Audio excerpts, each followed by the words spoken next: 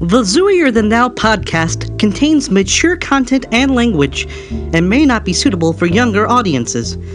Thanks for your understanding. Zooier Than Thou is on. You can join the round. Zooier Than Thou is on. You can join the round.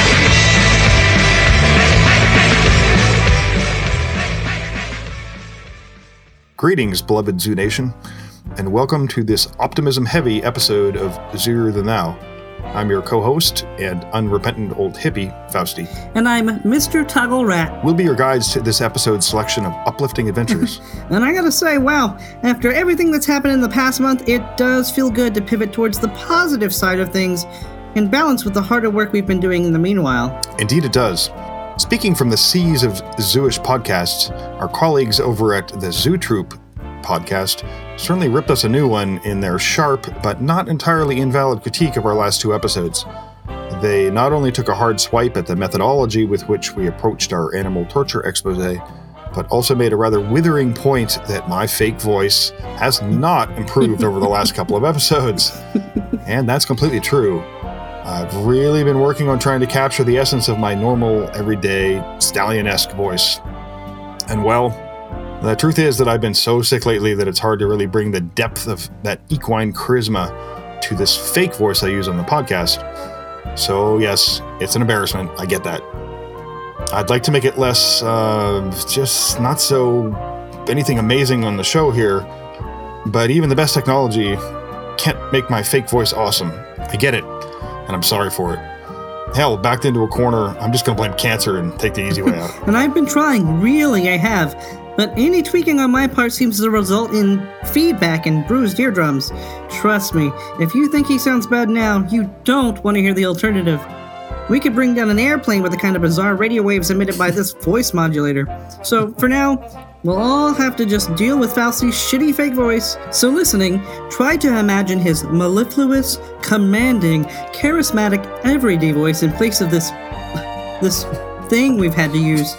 If we could only let him speak as he normally does, so much better. That aside, and in response to some of the critique we've received from other podcasts, we'd like to use this episode to explore the vast terrain of positive, forward-looking, constructive things zoos are doing, and to acknowledge the collective embrace of our zoo culture as we all continue exploring the boundaries of what it means to be a zoo in 2019. To that end, let's start with a really awesome email we received a couple weeks back from an anonymous businessman. Anonymous writes, "I'd just like to say a little thanks for saying the things most won't say, especially depending on their position.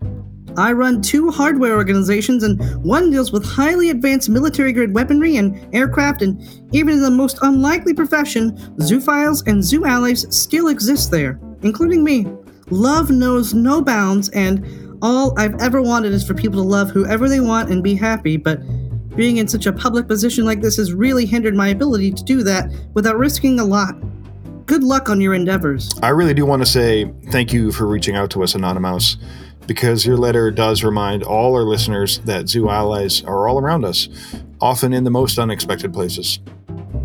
One wonderful outcome of launching our little podcast has been the opportunity to touch noses with a much wider, more diverse, more broadly positioned slice of the zoo universe than we normally see in, for example, the micro-universe of zoo Twitter or whatever zoo forum is au courant this month. Like Anonymous, I have been an entrepreneur early in my life, and I know how bigotry and hate can reach out to damage one's effectiveness solely on the basis of a zooey sexual orientation. Many of us choose to remain quiet and closeted, knowing the real cost of pushing forward more openly, and nobody needs to explain that to me, of all people. Having been through those fires of hell for years, stretching into decades, the cost is more real to me than most anyone else hearing this episode. At the same time, walking those hellish roads and surviving the experience has provided me with the somewhat unique privilege of speaking firsthand about life as a zoo, and to a degree about our community and its moral and ethical standards, to a vastly broader audience than would otherwise be possible. As always, I emphasize I'm a spokesman for or a leader of no community.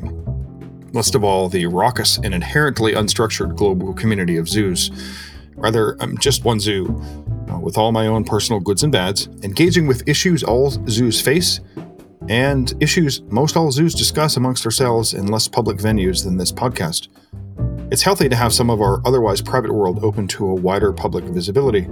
Part of having pride in oneself and one's community inherently includes a comfort in standing behind that identity and that group participation out in the open where it counts. Those ashamed of themselves and who they are do hide from public view as a matter of course. Those, like zoos, proud of our positive role in the world and in our personal lives, naturally embrace public engagement with who we are whenever possible. There is a sort of perception among many zoos that the best course of action is to lie low, be quiet, and just try not to be noticed. And that makes sense when you're trying to escape persecution. The reality of anti-zoo violence and bigotry is something that's not just swept away with bluster and Twitter courage.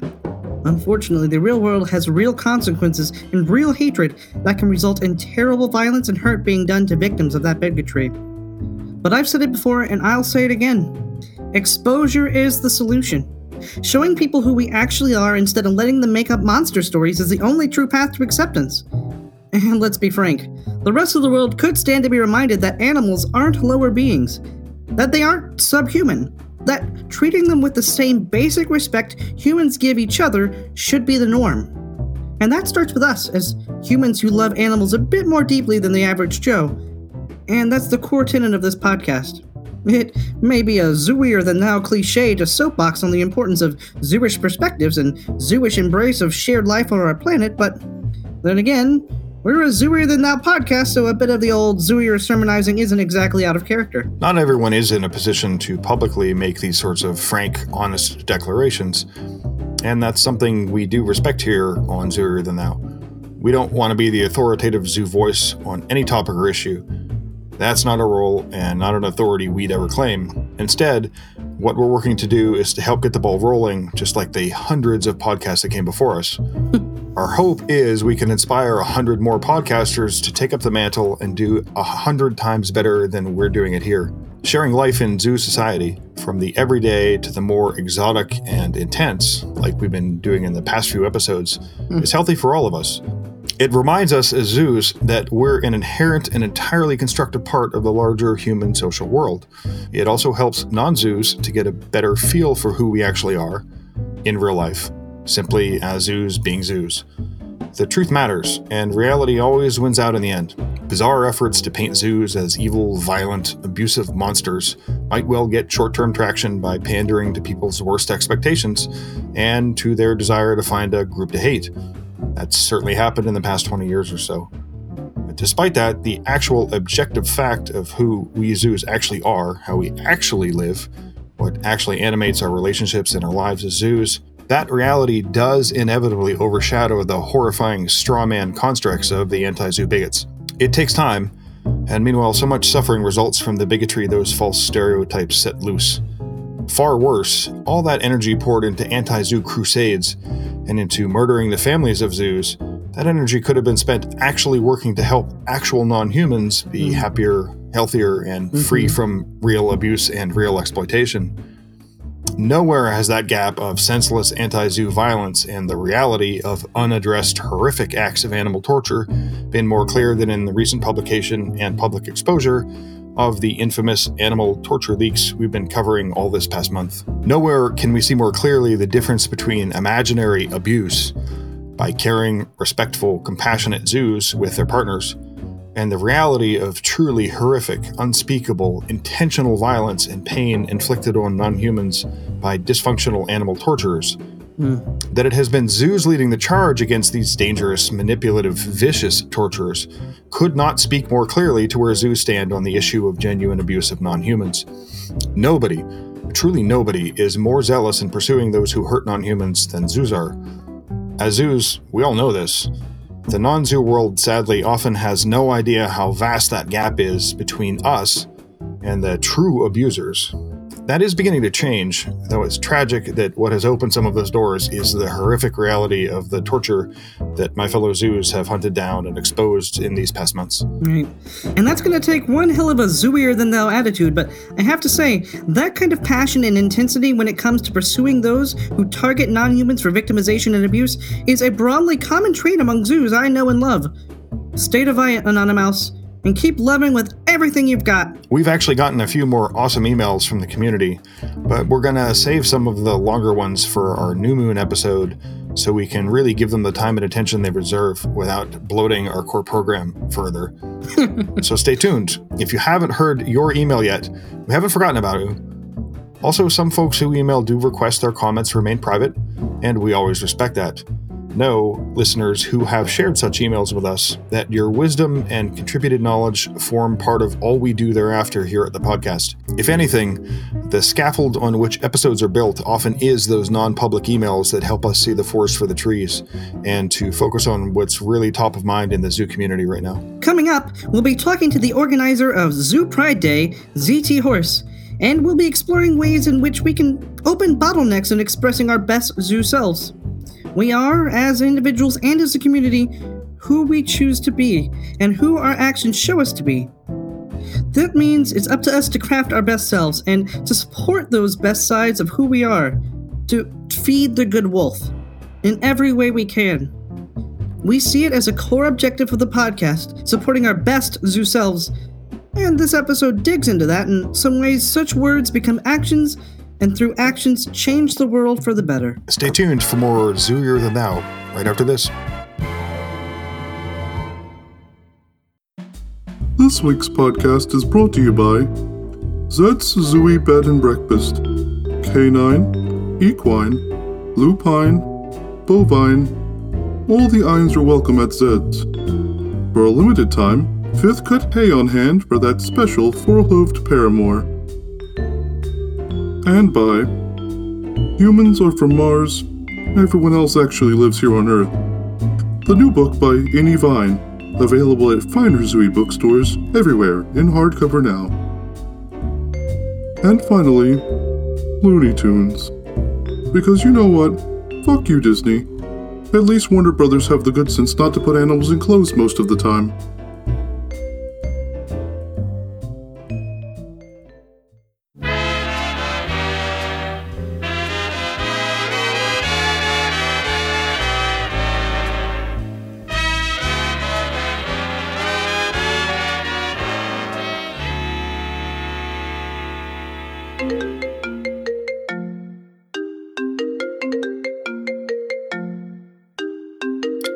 This is John.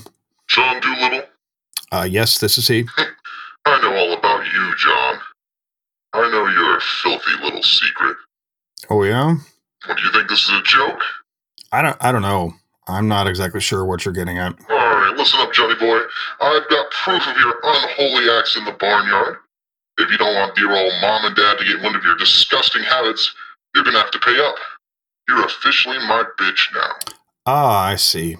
That's certainly very serious. So just to be clear, you're saying that if I don't pay you a certain amount of money, you're going to tell my parents about my sexuality. Is that right? You're damn right. How much do you think your silence is worth? 10 grand, not a cent less. All right, just a moment.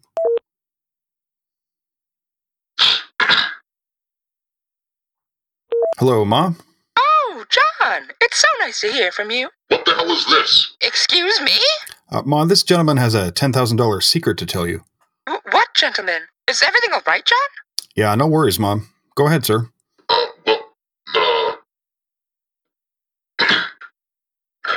I don't know how to tell you this, man, but your son is sick. Oh my God, John, what's wrong? I have evidence that your son has been involved in illicit activities with a number of animals. Illicit activities? He's trying to say I've been in physical relationships with animals, Mom. Oh, Jesus Christ, John, are you kidding me? Red, pick up the phone in the living room. Just pick up the damn phone. Hello? Talk to your son. He thought it would be funny to call us and tell us that he has sex with animals. I beg your pardon? Hi, Pa. John, did you just call to tell your mother that you have sex with animals? Something like that. This other gentleman on the line thought you should know. Someone else is on the line? I'm sorry to be the bearer of bad news, Mr. Doolittle. Your son has a problem and needs help. You need help? John, you know you can ask me for advice anytime you want. You know, I've pleasured a mare or two in my time. Jesus, Pa, seriously? You know, I used to spend summers in high school on my uncle's farm, And one day, Duchess gave me a wink while I was doing chores, and I couldn't resist. Pa, just please stop. Greg, there's another person on the phone. What the fuck is wrong with you people? We're all adults here. If our son is reaching out to us for advice, we should be able to speak candidly. Pa, I really don't want advice about sex. Christ, I don't ever want to think about you having sex again. You're all fucking sick. Can't fucking believe this. What the heck was that guy's problem? He wanted $10,000 to keep my sex life from you guys. He what? What did he think? You were just going to give him $10,000? That's ridiculous. You know we love you no matter what, son. I know, Pa. I love you too. I expect a call soon. And no more of this funny business about animals. Keep that to yourself. Of course, Ma. Love you. The nerve.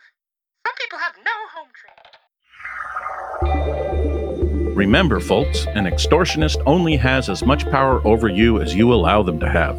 If you ever have to deal with blackmail, keep these important tips in mind.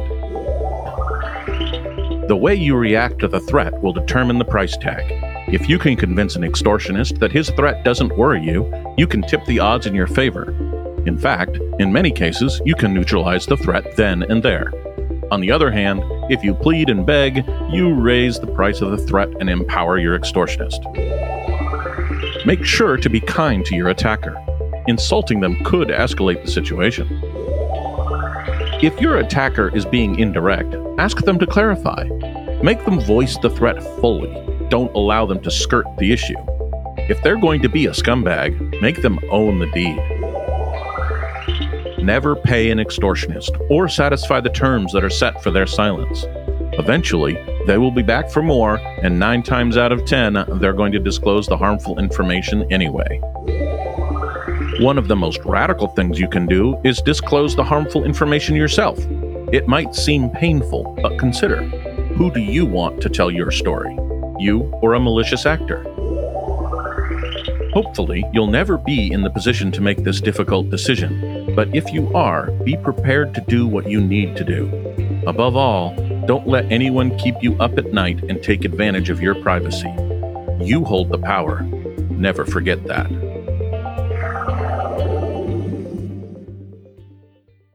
Welcome back, fellow zoos. We have a very special guest joining us today.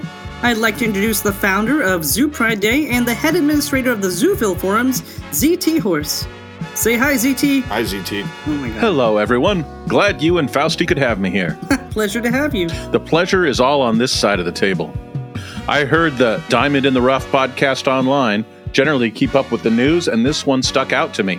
I had to contact you both. We're honored that we were able to stand out from the crowd. Thank you. Now, when we approach interviews, we're looking to better understand our guests and the work they do. Sometimes that does mean we're going to dig into the loose edges just a bit, as it were, ask some tough questions, look to understand more than just the surface positions. Certainly, we mean no disrespect in that, and we hope that the dialogue can be friendly and also incisive. Indeed. Don't worry, we won't be too hard on you.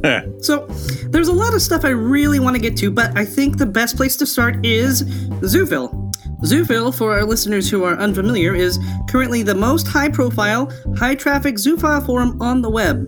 It has quickly risen to that position after the much-celebrated self-immolation of that despised cancer on the Internet Beast forum. Given that short background, how did Zooville come into being? That's going to be a little long. Well, longer is always better. Oh my god. Zooville collaboration started the day the announcement BF was going dark. Like scattered sheep, a bunch of the good zoophiles who've come to hate the tyrants that were running BF started offloading the community into the Ark. That is, Telegram, Discord, etc., etc. From there, we gathered the best technical zoos whom could arrange the setup of a new site. We spent a lot of hours late sweating over how to do what BF did, server-side, in as little as 2 months. I was in the social community team, getting emails, contacts, and information before BF went dark. There was a total of 10 dedicated zoos whom helped band together to form the needed zoo power to get a new forum built. On top of this, we worked in secret and didn't announce the site until Beast Forum was dead. Were the admins at Beast Forum aware this was going on? And if so, what was their reaction? Absolutely not. I would think they'd respond quite negatively if they had been aware. It is just how they tended to act in general. We couldn't have gotten the good zoos out of there if we didn't work in secret.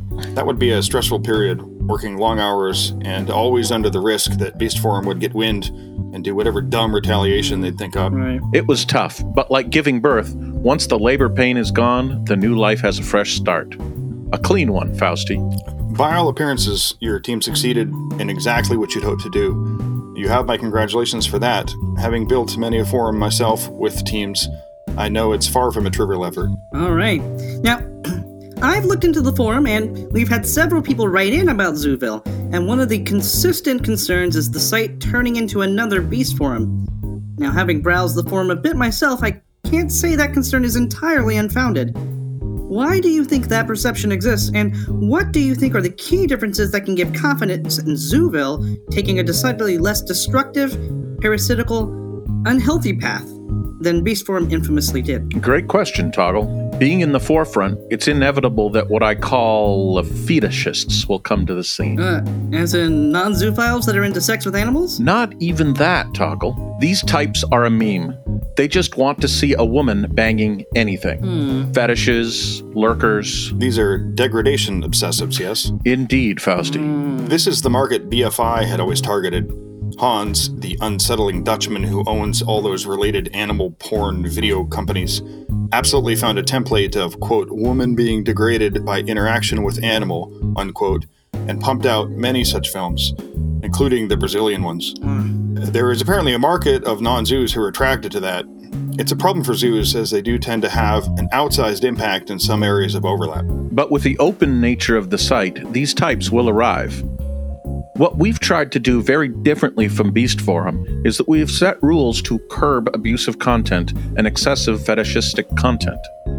We've kept the site free of scat and other extremes. Oh, well, I don't know what you have against Ella Fitzgerald. Oh, boy. Don't give me that, you dog mongrel.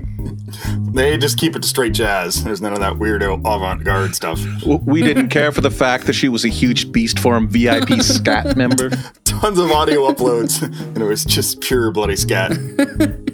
It really didn't mean a thing, did it? Unless it's got that swing. Nope. Scat-a-de-ba-ba-da-boob-da-boo. Nice. Look at that. Nice. Look at that. Yeah, you did good. Wow. That was awesome. But back to the fetishists. Yes. Back to legit issues. Mixed in that crowd, there are some curious about bestiality, some who want to try it, some who want their questions answered, and that was all the real meat of the good parts of Beast Forum. It was information given by the good zoos. To support this, we've created articles and blog sections, which are non-pornographic, dedicated, and front page to serious zoo discussion. Excellent. We do have some questions targeting that coming up later. The Zooville mod team feels the information and conversation about zoos should be open to all. This means we have to take the good, the bad, and the ugly. I have a follow-on question that is long and, even for me, pretty aggressive. Are you comfortable with me dropping it into the interview? It is really my last word and my central Beast Forum related question, and I'd prefer to just get through it so we can move on. Absolutely. So, with regards to becoming just another facsimile of Beast Forum, what do you think sets you apart from Beast Forum? I know we're sort of hitting this issue hard, but this is the core question not only of the two of us personally, but of absolutely every listener who has written in and brought up this topic. Most everyone in the community seems intensely motivated not only to find non-Beast Forum opportunities to congregate and collaborate, but more than that, to actively nip in the bud anything that seems to be steering down that dark path. We've all felt the burn from Beast Forum turning itself into a self-appointed linchpin of interspecies internet dialogue, and I don't think there's any willingness to simply sit back and hope for the best if it seems like a forum is started down that road again. We've all learned a hard lesson from Beast Forum's ugly path through the past 20 years of online life, and many of us aren't just sitting back to allow another Beast Forum, or something worse, to get ahead of steam whilst we do nothing. So as confrontational as this seems, what can you do to really lessen the concerns of the community on that question? Specifically, having received a temporary domain redirect from beastforum.com for a considerable period of time, can you say that Zooville is truly and fully separate and distinct from Beast Forum and everyone involved as administrators with that blight on our world? This is not intended to be disrespectful, but rather to clear the air for listeners so it's addressed face first and put to rest thereafter, I hope. I'll be glad to answer that. None of the mod team were ever associated with the Beast Forum administration, nor were they volunteers in any way with Beast Forum moderation. This is very good to know. First off, if there is something that corrupts, it's money. Money is power, and absolute power corrupts absolutely. Correct, Fausti? I would absolutely not disagree with this statement based on my own experiences. Beast Forum's entanglement with for-profit animal porn ventures seems to have set a rot right at the center of the whole thing. I would set as the polar opposite a funding model like that employed by Blue Light successfully for decades. A nonprofit organization with an elected board and with tangible funding goals and transparent public reporting of funds and use of funds. The first thing we decided to do was make our funding transparent. We've disclosed all operating costs, the mod team is all volunteer, and we've posted our public BTC address in which anyone with a Block Explorer can audit Zooville's funds. So in layman's terms, for rats who don't know what the fuck that means, basically, anyone who wants to can see where the money's coming from and going to, right? Yes, Toggle, it's 100% auditable. Does the site currently self-fund from inbound donations, or are there separate funding sources? The mod team self-funded the initial startup phase and is currently still funding it. The donations at this time amount to about $600. With regards to the beastforum.com redirect, how did that come to pass, and what can you say to lessen concerns of our listeners that it implies a much closer connection between Zooville and Beast Forum than would otherwise be acknowledged? We do not know. There were several competing forums after Beast Forum's death, and we are not alone. However, with my social team, we also reached out to other forum creators to see if it was more viable to make our own forum or direct the zoos to an already made site. Are there plans to create tiered access that requires payment from members to access certain sections or materials? Absolutely not. If it was within your control and you could go back in time, would you want to have that redirect occur, or would you have preferred that it didn't happen? It makes no difference to me. All the zoos we cared about joined Zooville because it was managed by zoos whom they knew and trusted, a team they also knew in real life for some. Anyone else who wanted to join us is just extra. Fair enough. I believe the next question is Toggles. Yes, alright. I just have one more question along these lines. And again, I want to ask it because, like we said, everyone who's contacted us and mentioned Zooville have, without fail, mentioned this concern. What do you think you guys at the site can do to address the concerns people have and prevent yourselves from falling into the same dark pitfalls that Beast Forum found themselves in? I mean, in specific terms, are there things your admin team is doing and have done to present even a drift in that direction, whether it would be intentional or not? Are there things about the Beast Forum lesson that directly motivate how you run the site and what you know from that lesson in terms of how things can go wrong if not run effectively and with positive community engagement? Sure. After handling the funding portion, we separated our power in a sense by linking to other large forums and zoo sites. Forum Zoon is a German zoo forum with 10,000 members. Not affiliated with us in any way, but they have an English section.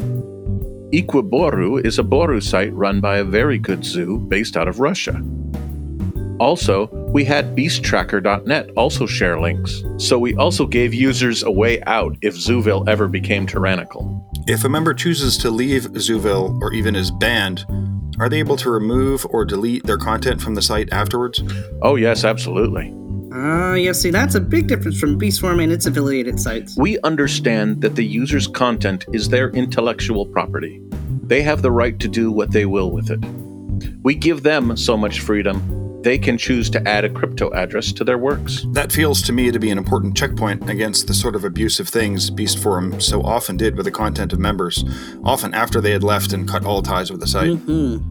Now, for our listeners at home, I do have to say that I brought a concern to staff over a post I saw in which someone passingly made reference to doing sexual activity that was clearly abusive, and the mods responded swiftly with disciplinary action. So this is a step in the right direction, and definitely not a stance Beast Forum made in the past. Yes, our report button works.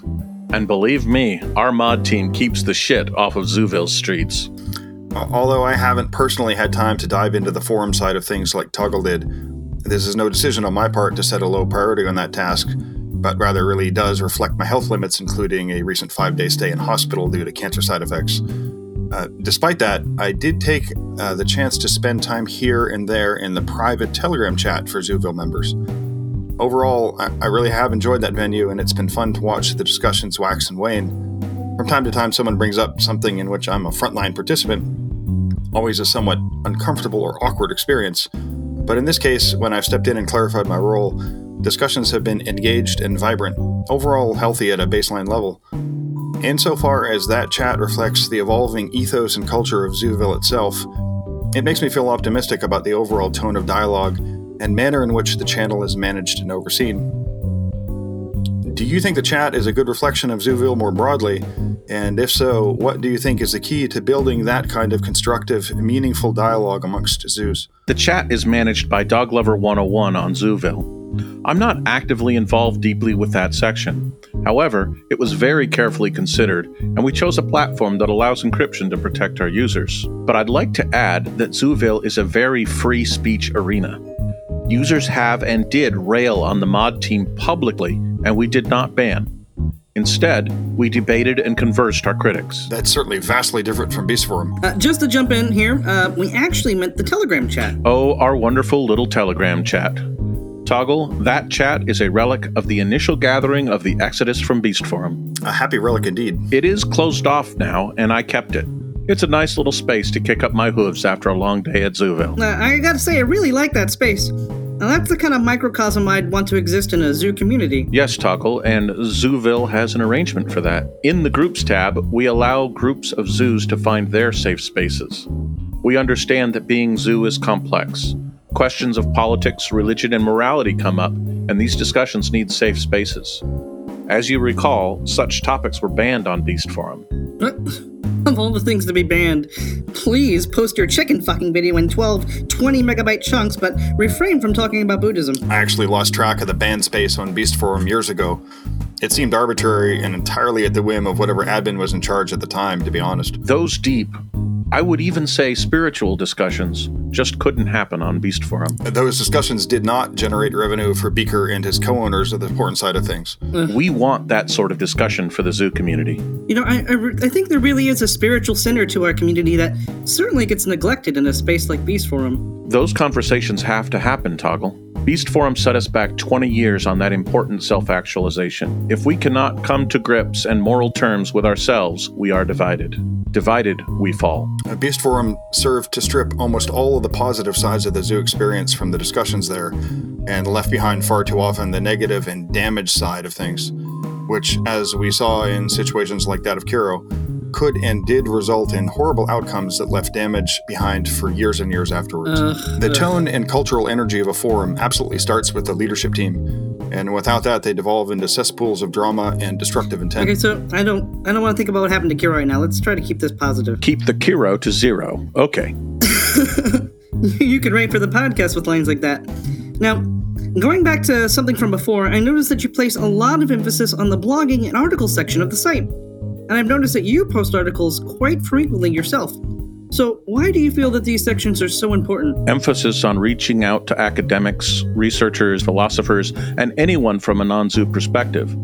These people are the ones we have to reach to get anywhere with our cause and strife. So these articles are a place where researchers can get a glimpse into our world. Articles, yes. It is all non-zoo written publications, studies, documentaries, and information that gives a non-zoo an alternative perspective of our lifestyle, in hopes that they can change their prejudices that they hold. There is a new generation of legitimate researchers, unlike Sendler, the fraud, who are taking a fresh look at us, more in line with Dr. Maletsky's work, and more aware of the existence of false stereotypes that have no foundation in our social reality. That is key, but also, and I would say more importantly, is the philosophical defenders of zoo that write in our defense. Winning minds changes hearts. These do remain fairly thin on the ground thus far, yes? They are growing in number, if you recall things like Dearest Pet. Yes, Decker's opened many doors. We need more of that. I, of course, see an important role for journalistic coverage of zoo issues that is fact-based and objective. My own dedication to that kind of work likely biases my view of how important that is. That's why articles on Zooville exist. It is a special place for that. Now, blogs.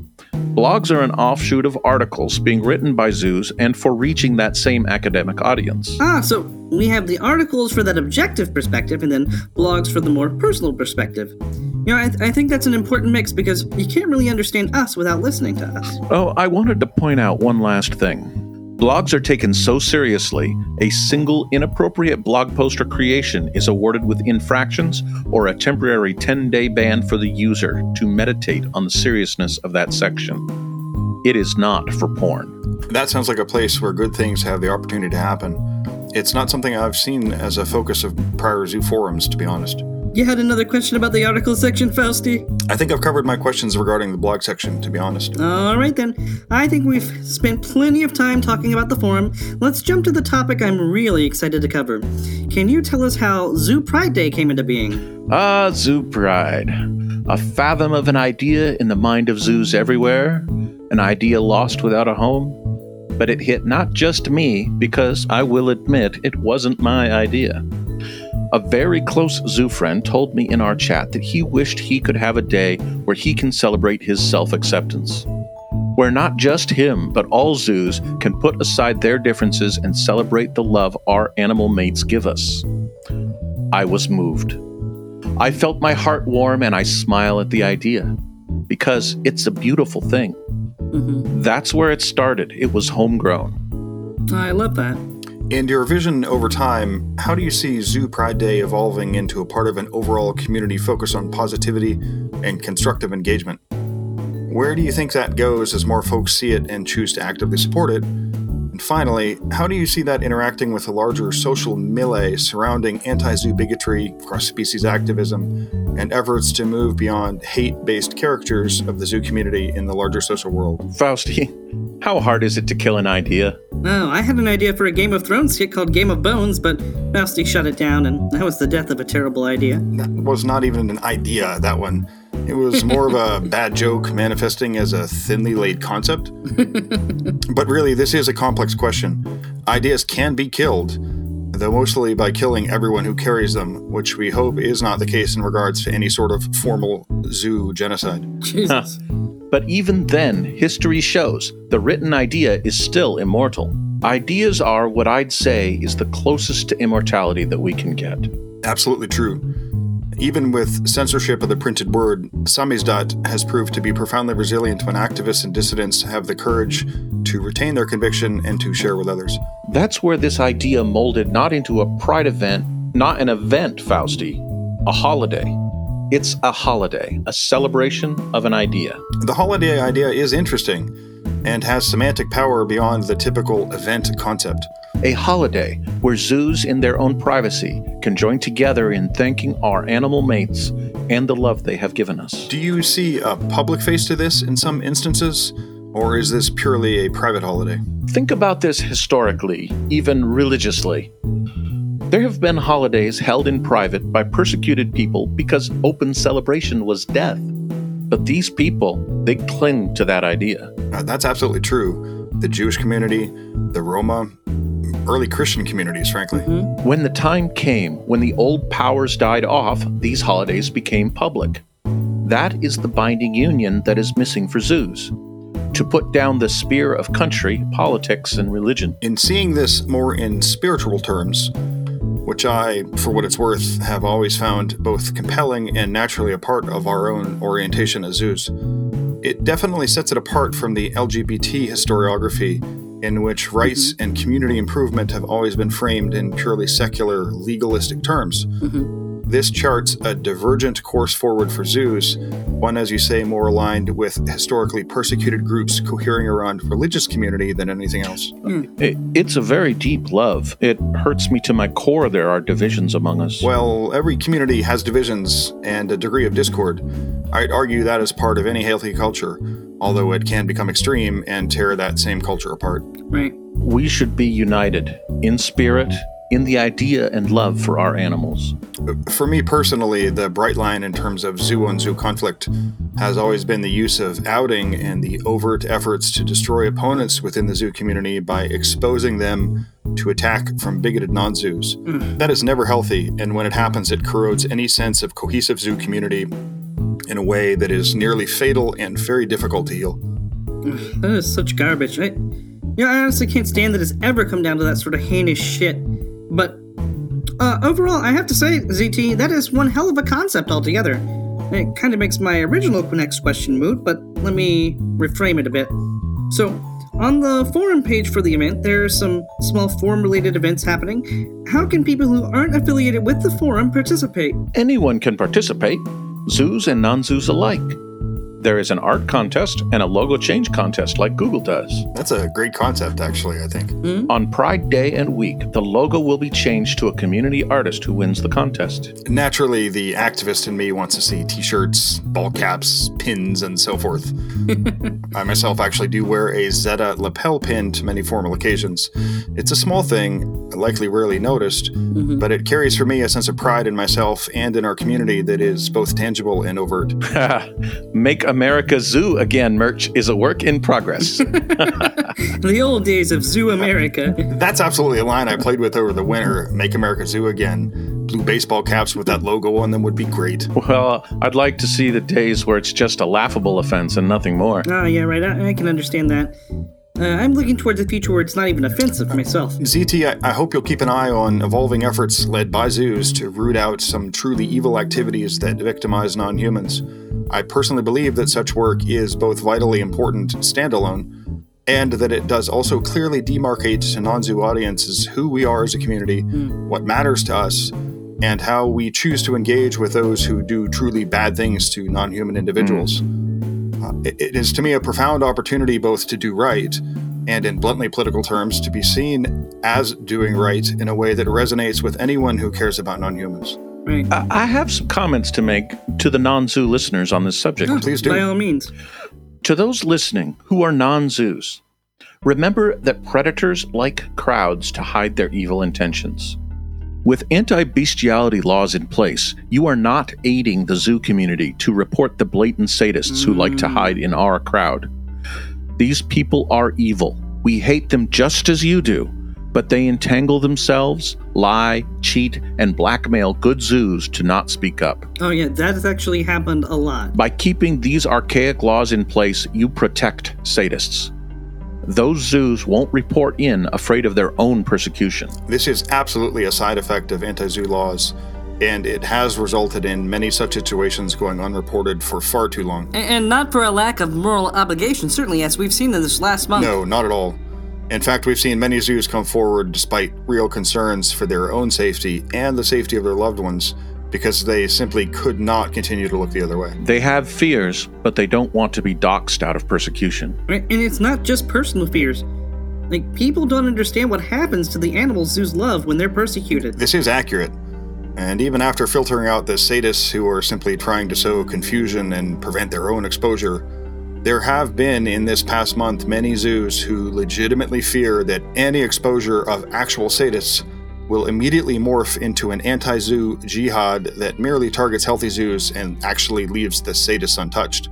This has indeed happened before, and it is not an empty concern, not at all. That is in fact exactly what happened last time in September, and the architects of those leaks actively knew they were making that happen, but that's another story for last month. I understand many attacked you, Fausti, for the leaks, many whom were zoos. Well, Fausti has been a real asshole on Twitter, to be fair. Many of the attacks that have taken place from legitimate zoos are absolutely reflections of deep fear on their part, and as such, I am far more empathetic with the causes of that fear than I take those attacks at all personally. We're limited in what we can say right now regarding the publication of the leaks and the current status of that. What needs to be seen and understood is that these anti-zoo laws protect sadists. Right. That issue is something that is being addressed in how this leak and the heavy response forthcoming is playing out. I just cannot speak to the details at this point, for good reasons which I support.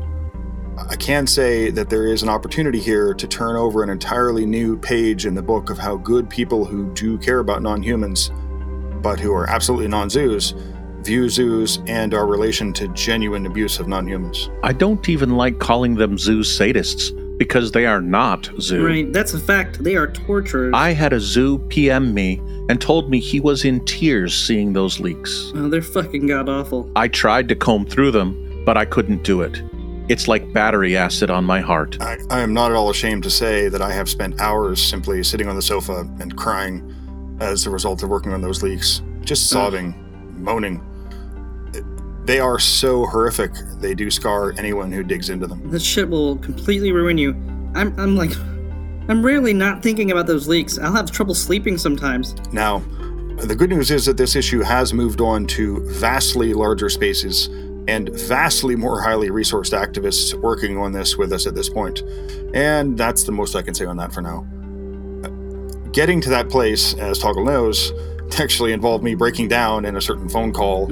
And I think that breakdown opened the door to a kind of non-zoo cooperation on this that is perhaps unprecedented, and that I truly hope opens the door to many such efforts together in the future. All right. So seriously, I really don't want to think about this right now. Let's get back to Zoo Pride Day. Yes, back to Zoo Pride. Though for me, we as zoos have so much to be proud of in our exposure of those horrors thus far. Right. This is part of being the best of ourselves, to do that hard work and to do it as a community despite the scars and fears we all bring to such things. But on a lighter note, is there a reason you chose July 1st for the holiday?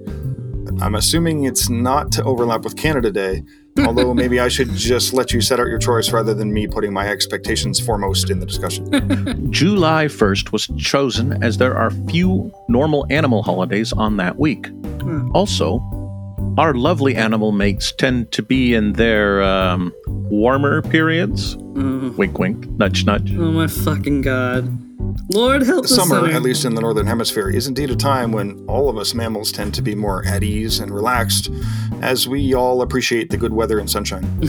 Nothing wrong in celebrating with some consensual interspecies loving. Fair enough. Let me ask you a more personal question. To you and in your own framing, what does it mean to be a zoophile? You bitch, you stole my question. That's actually true, though I'm not really a bitch, more of a pushy stallion. Ooh. You treat your animals as your own body. So with lots of fast food and soft drinks, right? You did ask how I view being a zoo, which would be sans the trans fat. Whole grains, lots of veggies. You cherish, care, and love your body. Or you're supposed to, anyway. You should love your animal mate the same way. So what kind of things do you think it's important for zoophiles to do so that we can always be our best selves as zoos? Self-acceptance. Reflection on how that changes your entire life goals. Like, talk to most zoos. Their dreams? They are the salt of the earth, usually. A peaceful life on a slice of land, a little home with their mates. That's so very true. That's all they'd ever want. Live their days out in peace. So my dream of being a country music singer is misguided after all, is what you're saying? Not with that voice, Toggle. Fuck you! You know, that's really less of a dream than like a weird, surreal fantasy. Maybe a female second string singer? What the fuck does that even mean? Like the backup to the backup of Beyonce. What the fuck? Or maybe like a postmodernist zooist country scene might just work in today's world. I mean, who the fuck knows? I don't think it's off-brand to really, really love your horse. And there's lots of Zoodar hits in some of those old country classics, to be honest. Well, ZT, thank you so much for taking the time to speak with us today. Listeners, if you're so inclined, feel free to take a look at zooville.org, check out the articles, and do join us in celebrating Zoo Pride Day, upcoming on July 1st. Thank you for having me on the show. I'm actually still processing that backup to the backup of Beyonce concept. It's really deep. Oh my god. So, thank you for coming. It's been a pleasure. Thanks for being here, ZT, and congratulations on the new forum. May it come to be all you hope and more. Danke. Still more Zooier Than Now coming up. Stay tuned. Welcome back to Ask Zooey, the authoritative program for mutually respective cross-species relationship advice. I'm your most famously fabulous host, Zooey. And I'm just a do-good rat who got lost in the studio lot one day and got pulled in to co-host the show. We're charged up and ready to answer those burning questions from our listeners at home. And from the heart, friends, just don't even hesitate to drop us a line through our Twitter account, @AskZooey. That's ZOOEY. Through the @ZooierThanThou Twitter, or using the all-too-apt anonymous submission form at zoot.wtf with the subject Ask Zooey. Submission can be a kind of freedom, and your submissions will jump right into the work that Zooey does. Don't be shy, we don't bite. Lately, we've gotten a nice steady uptick in the meaty submissions from our four-legged friends, but we sure could stand to hear from more human listeners. The two-leggers seem a lot less comfortable with putting love life questions up for team solutions. No need to be shy, folks. 4 legs or 2, we'll always sniff out a way for everyone to find that healthy place to be close with loved ones. Today, we'll start with a letter from Bitchy and Befuddled at Brisbane. Bitchy writes, Dear Zooey, my human friend and I just started getting serious. We've been mostly just dating, except for maybe a few days every 6 months for a few years. He's been just really a wonderful gentleman all the time. Kind and gentle, playful and handsome. To me, he's really a genuine stud, even if he's not a dog.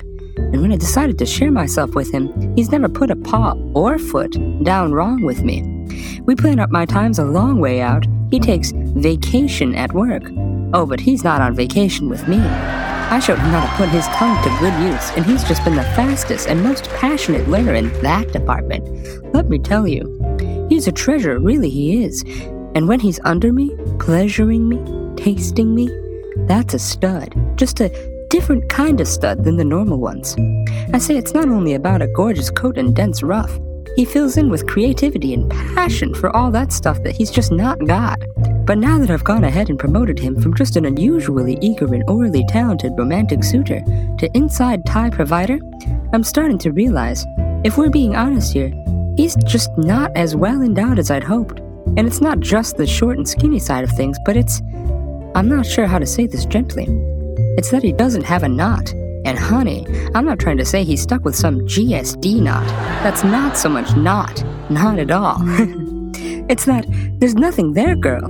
Nothing. Just a shaft and then the danglers. And nothing in between.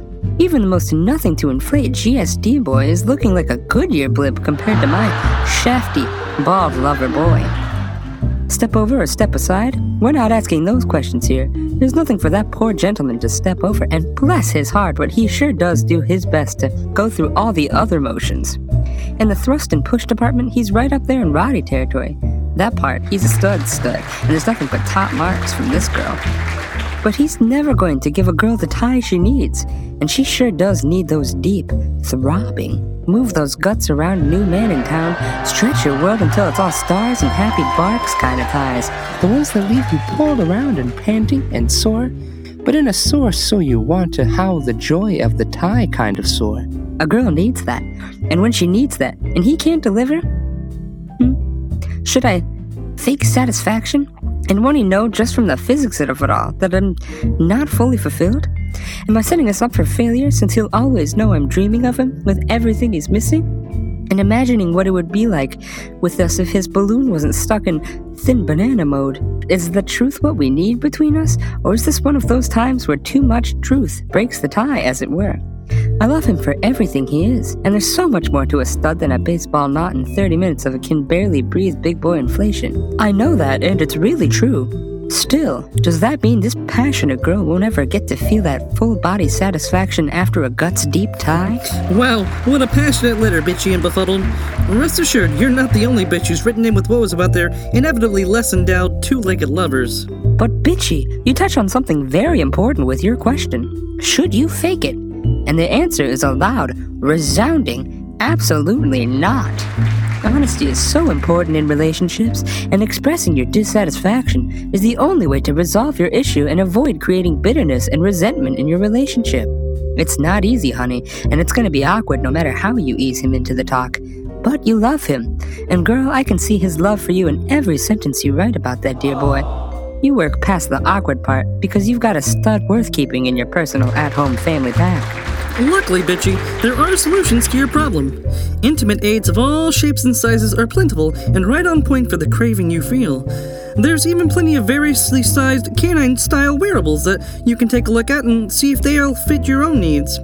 Some come with the knot fully engorged and serve to add extra thickness and length to the entire shaft. Others have inflatable knots for a more natural tying experience. When you're experiencing the bliss of the knot, your paramour is stimulated by the inside of the toy. Still others provide a knot for the base of the shaft while leaving the head exposed for normal penetration, a sort of best of both worlds approach. In all cases, it's important for your human to purchase special lubricant for these occasions, as unlike regular canine cocks, these silicone supplements aren't slick from the start. Don't skimp on the lube. You'll want thick and silicone base for this kind of mutual pleasure. It's the difference between a sore ending for both of you and hours of escalating fun that leave you two lovers exhausted with pleasure. However, and this is important, toys aren't the solution for every couple, and sometimes lube and toys just don't work well with your bodies and how you engage with each other. Don't force the idea just because it's the in thing to do nowadays. Dragons may or may not be bad, but that doesn't mean your lady parts feel that rubbery monster push into the mix and react like it's a big, baseball-knotted, heavy-breathing stud. Keep an open mind, but let your body tell you what works and what just doesn't do the job. No shame in giving something a try, and the two of you decide it's just not doing the job, honey. None at all. Let the YouTube young guns wow the world with their exotic appendage adventures. For us world-traveled girls, sometimes bright green and flaccid just isn't gonna make us sit up and howl with delight. No shame in loving the real thing, girl. Above all, honesty and communication are key. If you're faking it, he can't work on refining and upgrading his performance for you. Without your honest feedback, even when it's not all yips of orgasmic joy, he just can't fully pleasure you the way you deserve to be pleasured. That, my passionate friend, can only lead to dissatisfaction, and in the end, it can't but erode your relationship despite all you two have going for you. You'll find that path to contentment and mutual honesty, no question from us on that. It may take some work and some honest talk about the facts of nature when it comes to two-legged boys. They simply don't have the tools that the furry gentlemen take for granted, and nothing you say will change that. No excuse for dishonesty, dear lady. That's a challenge, and I know you can rise to it and be stronger as a couple for the hard work you put into finding that path forward, together and as a team. Thanks so much for your heartfelt inquiry, bitchy. We're nothing but confident in you two taking your pleasure to new heights, new levels of beauty. Don't ever doubt him, or yourself, or the two of you as a mated pair. Stick with it. You'll never be sorry for taking the honest way forward. We're just telling you what I know you already know, girl. Just confirming that truth in your heart. Go with that and never look back. Our next letter is from Smitten in SoCal. Smitten writes, Dear Zooey, for the longest time, I was going stir-crazy. It can be lonely being a showgirl, working for fish, spending your days swimming in circles. But a few months ago, I met this great guy, one of the trainers here, and we hit it right off immediately. I've been hinting for months that I wanted to pursue something deeper than your typical trainer-dolphin relationship, but he's a little thick, or maybe just reluctant. He finally got the message a couple of weeks ago, but time alone can be hard to come by. That's really not the issue, though. It's the logistics of intimacy. I've always thought being suspended together deep under the water was super romantic, but I'm sensing he's not really into that idea. And then there's the matter of his skin-tight swimsuit that keeps his manly endowment pinned tightly to his belly. What's a girl to do? Don't they make those with holes or something? We click on so many levels, but I can't seem to communicate these basic desires in a way that breaks through to him on a personal level. I know he has strong feelings for me, and I also know that he's a gentleman. And in being so attentive to my boundaries and right to choose whether physical intimacy is right for me, I actually think he's just ended up making himself unable to react to what we're both feeling in a natural and comfortable way. I love him for his caring and caution. That's really part of what makes him such a wonderful guy. But it's also making it so hard for us to let things evolve the way we both know they should. It's not in my nature to force the issue, or push him too hard and maybe make him feel I'm not respecting his wishes. Of course, that's not me. But does that mean that we'll never get the chance to just be two people enjoying our opportunity to share more than just friendship? I simply won't let this opportunity slide past my fins without doing everything I can to let our closeness grow into what it wants to be. What should I do? Well, Smitten, it may be possible that your paramour is reading you loud and clear, but there are certain limitations that prevent him from being able to fully fulfill your desires. One thing immediately comes to mind that you may not have even thought of. One that's sort of obvious in hindsight, but even for an intellect like yours, just might not have really risen to the top of the mind. Though they're also mammals, humans can't hold their breath underwater the same way dolphins can. He probably does his best to cover for this limitation, and you might not have really noticed just how crippling that limitation is. It's like his ability to see. He can't see like you. He's always seeing strange, inaccurate half-snapshots of pieces of the world. I know he covers for this handicap pretty well, and because of your caring for him, you likely really don't grasp just how crippled he is when it comes to vision and spatial awareness. But that might also be part of his hesitancy to be really intimate with you. Moving in free space underwater is, for him, a hall of mirrors, hardly helpful when it comes to comfortable intimacy for anyone. And the same goes for the simple ability to retain breath underwater. A minute or two for him is going to be the baseline, maybe a bit more, but not if he's active, and love is an active pastime. Again, he's worked hard to overcome those limits of his, to present a less crippled picture to you. He cares for you, and of course, he doesn't want to seem weak and limited in your presence. What's also natural is that, in caring for him, you really don't dwell on those limits.